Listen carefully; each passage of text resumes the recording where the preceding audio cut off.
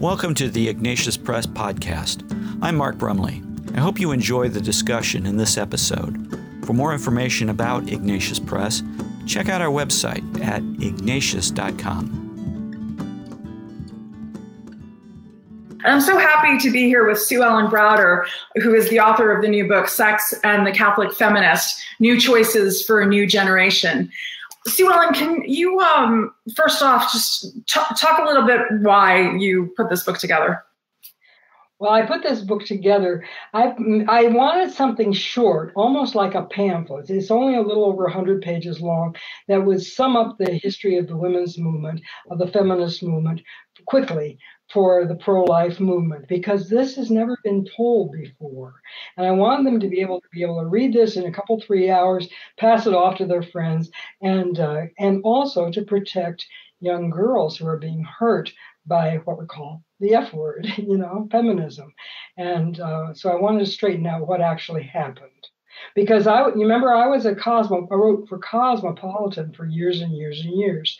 And after I became a Catholic at age 57, so I was an old Catholic, that's when I realized what the damage that the false joining in the sexual revolution with the feminist movement had done to young women.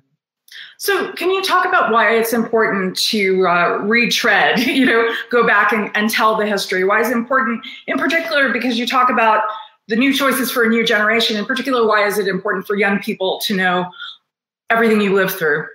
We need to know the roots of all of this and where it all came from, but we also need to know how has it hurt people? Why has it hurt people so much?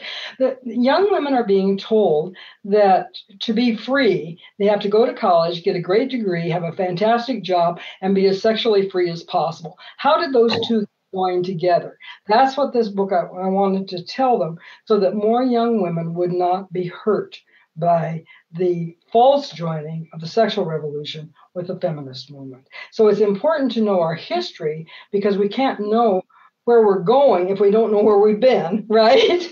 You need that foundation to understand how to get out of it. Once you understand your history, you'll know more clearly how to go where you're going. Now, even though, as we know, John Paul II talked about feminism, used the new feminism phraseology, a lot of people, especially a lot of more traditional-minded and conservatives, say, forget the word. The word is too loaded. Why do you think differently?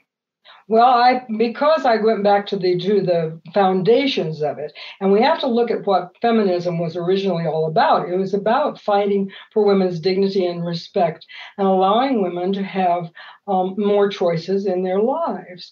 That's all it was about. It wasn't about sexuality. It was also about a woman's personhood. And that's what John Paul II was speaking about so much, was does it mean to be a person? And that's what Betty Friedan, who launched second wave feminism with her book, The Feminine Mystique, said feminism was all about. She said it was all about a woman's personhood. So when I saw that, I realized that she and John Paul II were agreeing on a lot more than people realize.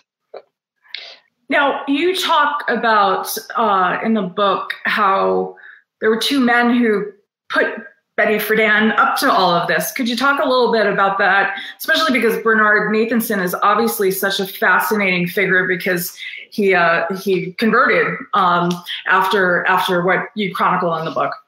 Right. Well, these two men put Betty Friedan up to inserting abortion into the women's movement. And abortion, when somebody asked me one time, how does the sexual revolution and the women's movement get joined together? And she says, was it abortion? And I said, oh yeah, that's what it was.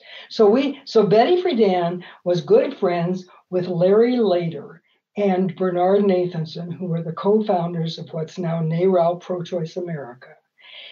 And those two men, according to Dr. Nathanson, who later became pro-life, he was an abortionist. He took responsibility for 75,000 abortions before he became pro-life, saw a little baby on a fetal screen and realized that was a real human person. And so he became pro-life and later became a Catholic. So these two men who co-founded, and so this is how we know this is the truth, because Dr. Bernard Nathanson confessed it. Okay, he told us how it happened.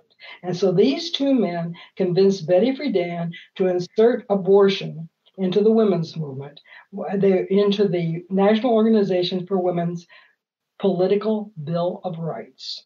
And we know the exact night it happened, November 18th, 1967, in the Chinese room of the Mayflower Hotel in Washington, D.C. When these women, there were only about 100 people, a few men, mostly women, who got together to draw up the National Organizations for Bill of Rights. And they fought over, they had 8 rights on that list that day. And most of those rights were things we'd all agree with.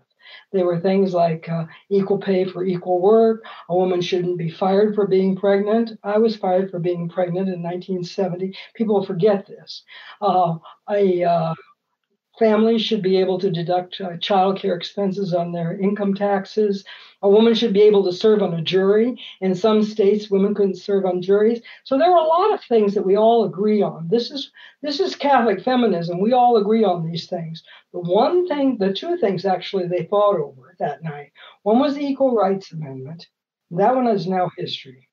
The other was the abortion right. And they fought until almost midnight that night. And when the dust settled, only 57 people, a mere 57 people, had voted to insert abortion into the women's movement. And that we are still fighting over that vote today. You do make the point very clearly in your book that there were these goods at the heart of feminism, that a woman shouldn't be fired from her job because she's pregnant. Have you had any success speaking to women who consider themselves feminists, who are on board with the mainstream movement, in communicating this history and in finding common ground? Do you have hope for that if you haven't experienced it already?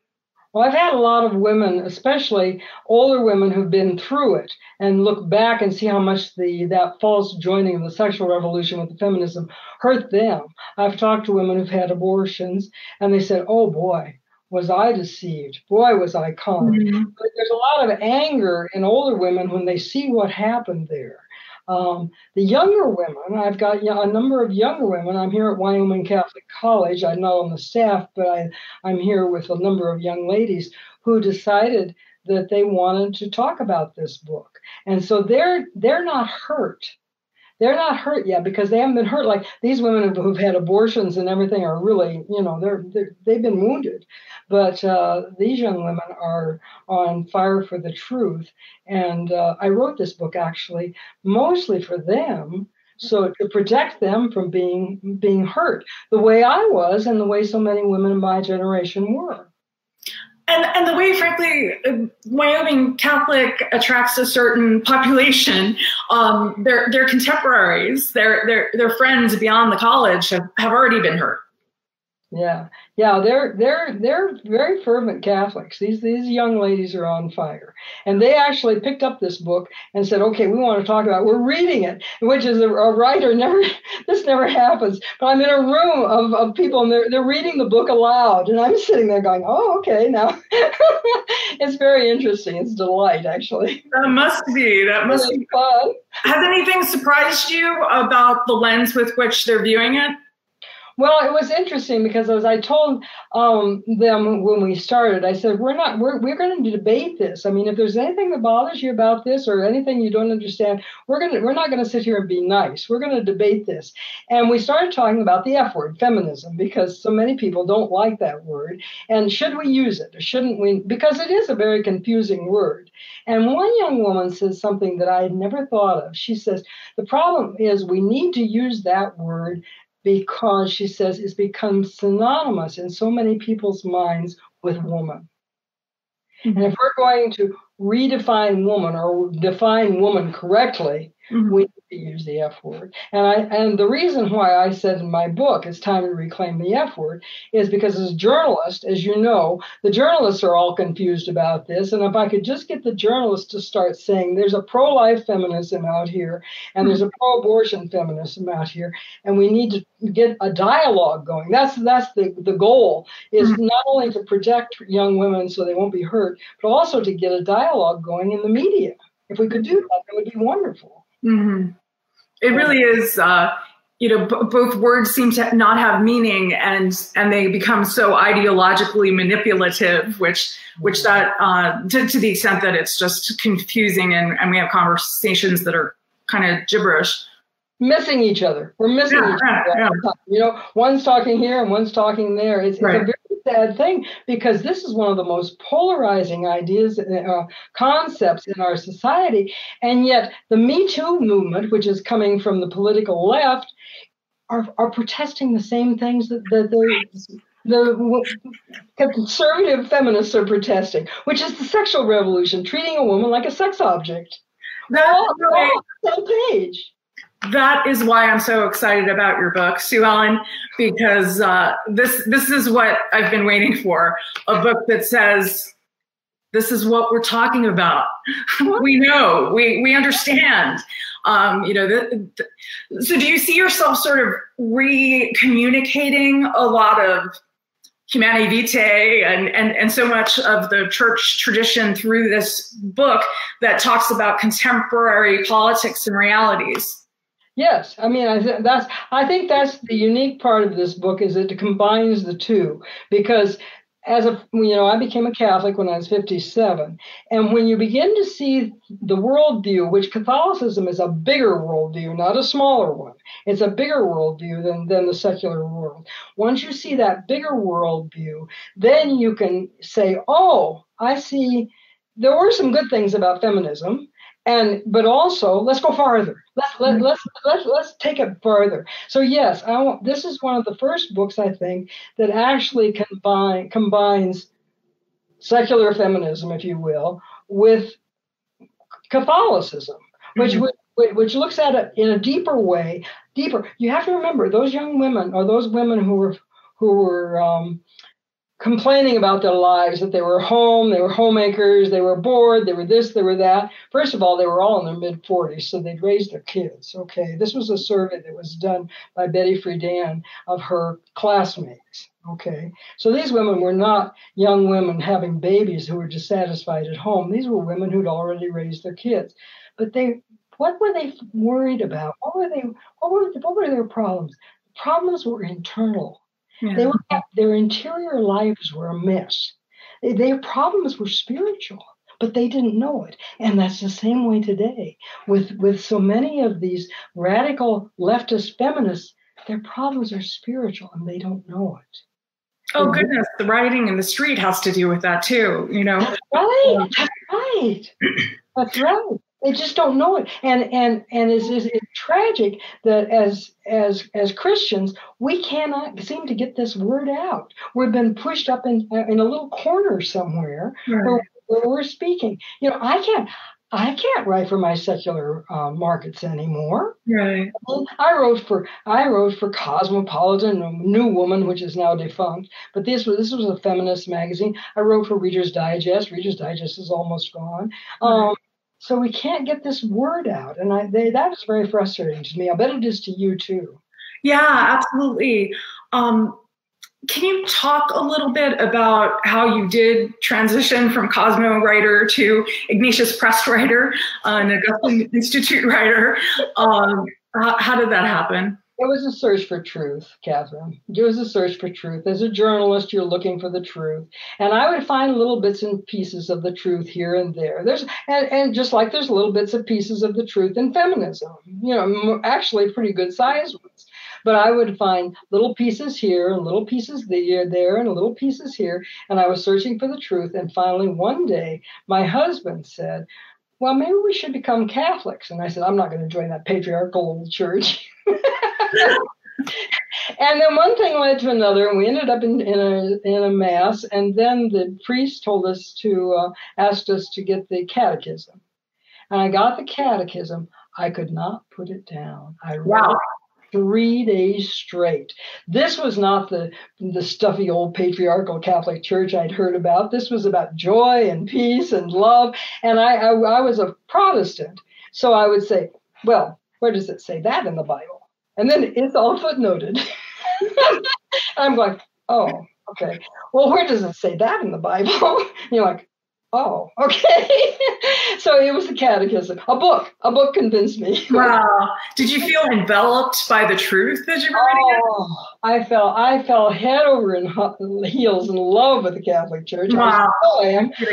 Guess what? I moved from I lived next door to by a priest for 10 years in a little house on the church property. And when our little parish went, we couldn't afford to pay the mortgage anymore. He moved from California to Wyoming. Guess who followed him? Really? So that's how you're Wyoming Catholic? I didn't want to leave that beautiful liturgy. It's actually Byzantine Rite, and it's hard to find. Yeah, that is remarkably beautiful. Yeah. And so it was either move to Los Angeles to be with my son down there, or to go to Wyoming. And I decided to come to Wyoming. With your mainstream, not Catholic friends, is there's something you try to convey to them, share the most about the Catholic Church? Which ones? I have lost all my friends. Really? I've lost all my old friends. I've got one left. She's in her 80s. She's Jewish and a very sweet lady. but no, I've lost all my old secular friends. And what do you think that is? Fear of the truth? And no, I think it's the matter of not being in the same circles. Okay.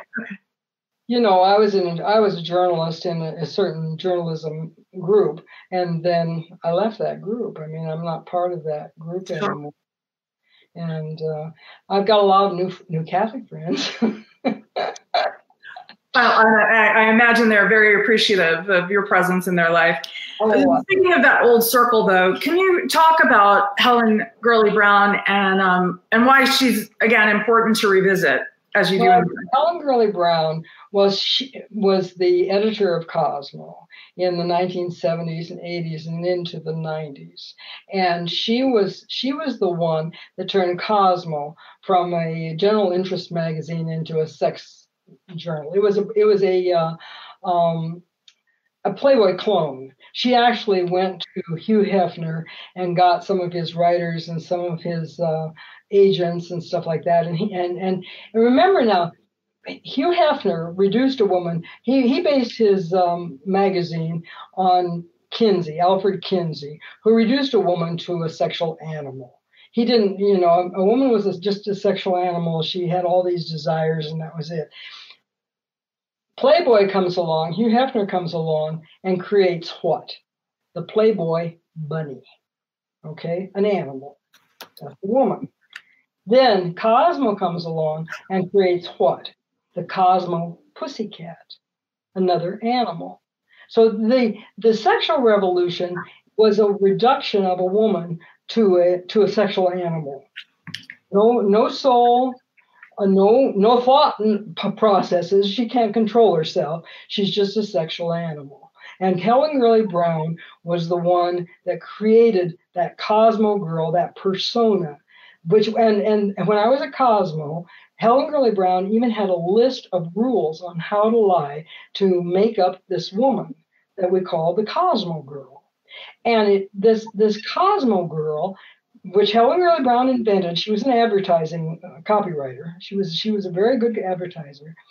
She invented that Cosmo girl. We see her everywhere today. She's on the internet. She's in the movie. She's on television. Sex and the City was ripped off from, if you will, copied from Cosmo. Helen Gurley Brown also wrote a book called Sex in the Office, where she had taught women how to seduce men in the office. And it was and now that's again what we're arguing about or what people are protesting, the Me Too movement says, well, we don't want to be treated like that. Well, don't act like that. and that's what Helen Gurley Brown taught so many young women to do, was to use sex as power. That was very important for her, sex as power, because women can use sex as power if they want to, but she took it out of the sex as love category and put it into a sex as power. So Helen Gurley Brown's Cosmo persona was very much a joining of the sexual revolution with feminism.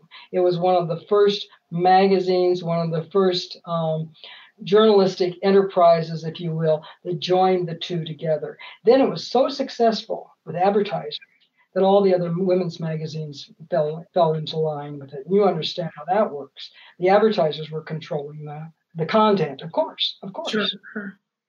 And of course, that is much of our culture, not just the magazines these days. That's right. That was yeah. So the church has said that about women, at this moment when the human race is undergoing so deep a transformation, women impregnated with the spirit of the gospel can do so much to aid mankind in not falling. And I feel like your book is a bit of a handbook for that. Well, good. I hope so. I hope so very much, because it gives feminism the strength of women back to women. I mean, back to real women who are in touch with their interior lives, with peace, with joy. Look at the difference between the March for Life and the Walk for Life and that Women's March. Look how joyful the people are at the March for Life and how angry they are at the Women's March. Why are they so angry? Because they got a lot of stuff inside. They're not happy. They're not happy. Yeah, I've been to both marches, and what was striking to me the day after Donald Trump's inauguration, when they had the Women's March on Fifth Avenue in New York, it went right by St. Patrick's Cathedral, and the Sisters of Life were actually inside at the time. Some came out and talked to some of the women, and actually one woman talked about it afterward. She actually went in for confession because the sisters were so attractive, and she confessed her abortion. And then went to a post-abortion healing retreat, and really powerful. But the point I wanted to bring up is I saw signs that day that were like homemade signs that said #sad. And I thought that sort of captured it, this is almost like some kind of therapy or catharsis to go out into the streets, because there are things about life that are miserable, including, in some degrees our culture, right? That's right. That's right. Oh, that's a beautiful thing. But #sad. You see? Yeah. Well, no, okay, because we're going to come clean, because I've come clean in my other books and everything. So, I had an abortion. I aborted my third child, and that tortured me for many, many years. And it wasn't until I came into the Catholic Church that I was healed from that. And the joy, I cannot tell you the joy that I've had since I became a Catholic. It's peace and joy and love. It's never left me. And it's been now since 2003, 17 years. Well, one thing that has always been so striking to me is right before Dorothy Day died, she wrote an essay for Commonweal where she still was talking about the pain of her abortion and the regret. And if by chance some woman is watching this who has had an abortion and saw the Catholic feminist phraseology and was intrigued, what might you want to say to her, communicate to her about your journey and how it might help her? Well, it was confession that healed me. But there are lots of programs out there. If you need more healing, there's Rachel's Vineyard. There's lots of programs out there for post-abortive trauma, if you will. It's a trauma, but what I would like to say is the peace that you can feel.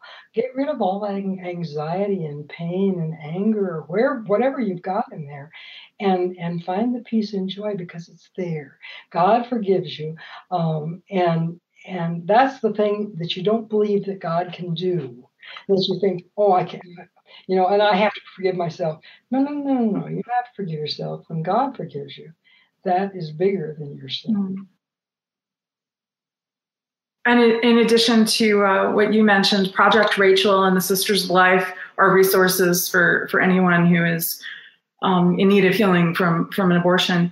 Sue Ellen, we have only a few minutes, but I was struck by you wrote that obviously sex revolution feminism has seized the pinnacles of media power in this nation. But on a grassroots level, you write, where power really resides, millions of well-organized, interconnected, pro-life Christian feminists are still fighting for genuine respect and dignity for the authentic personhood of all women, young and old, healthy and unhealthy, rich and poor, born and unborn. They're well-organized in a vast, interconnected army of love, and they're encircling others everywhere with their peace, joy, and hope. Is that really true? Give us some examples here. Yes. We're in need of hope, Sue Ellen.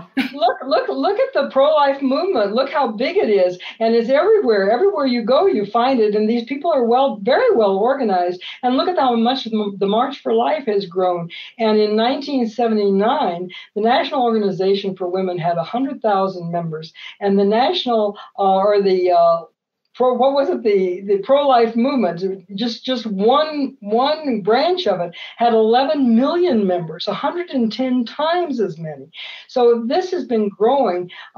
Years and years ago, in the late 1970s again, only 1% of the American people said that abortion was an issue for the presidential election. Look at it today. If you don't think you're winning, look at the presidential election and how much we're talking about abortion. You haven't let that story die at all. It's gotten stronger. We're winning. Keep going. The pro-life movement is the authentic women's movement of the 21st century, and I believe that 100%. And these young women who you're talking about your book with, what gives you hope for them? Because obviously the obstacles are great, right, in the culture. Yeah, well, they see the truth. I mean, the truth is what gives me hope for them. That they see the truth and they're not going to let it go. And that even with all of the stuff on the internet and all the lies and floating around us and everything, they perceive the truth and they want to spread it. And that's what gives me hope, and that's what I love these young ladies. They're the future. What's your final pitch for why people should give your book a look? Well, because it's quick, you can get that history fast, and you can figure out where in this story you belong. Because we've all lived this story, but how do you fit into the picture? Mm-hmm. And I think that little section I read, your point about the grassroots level, which is really, the home, the community, the parish, most important thing. I think people frequently don't appreciate their own power. We get so distracted by whatever's on the news. Turn the news off. And hello, someone in the media is telling you to too. Right. I agree with you 100%. Turn it off and live your life. Exactly. And the truth will set you free, right? Right. Our hope is in living lives of virtue and following who we say we are, right?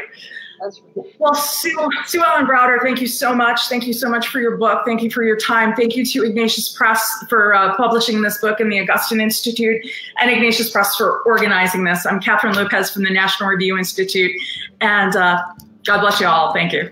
Thank you. This podcast has been brought to you by Ignatius Press. We encourage you to check out our books and videos at your local Catholic bookstore or wherever else books and videos are sold. You can also sign up to receive special discounts on books and videos at ignatius.com. We hope you enjoyed this podcast. Please like the podcast on the website or app from which you listen to it, and please tell your friends about it. I'm Mark Brumley, and on behalf of everyone at Ignatius Press, thanks for listening.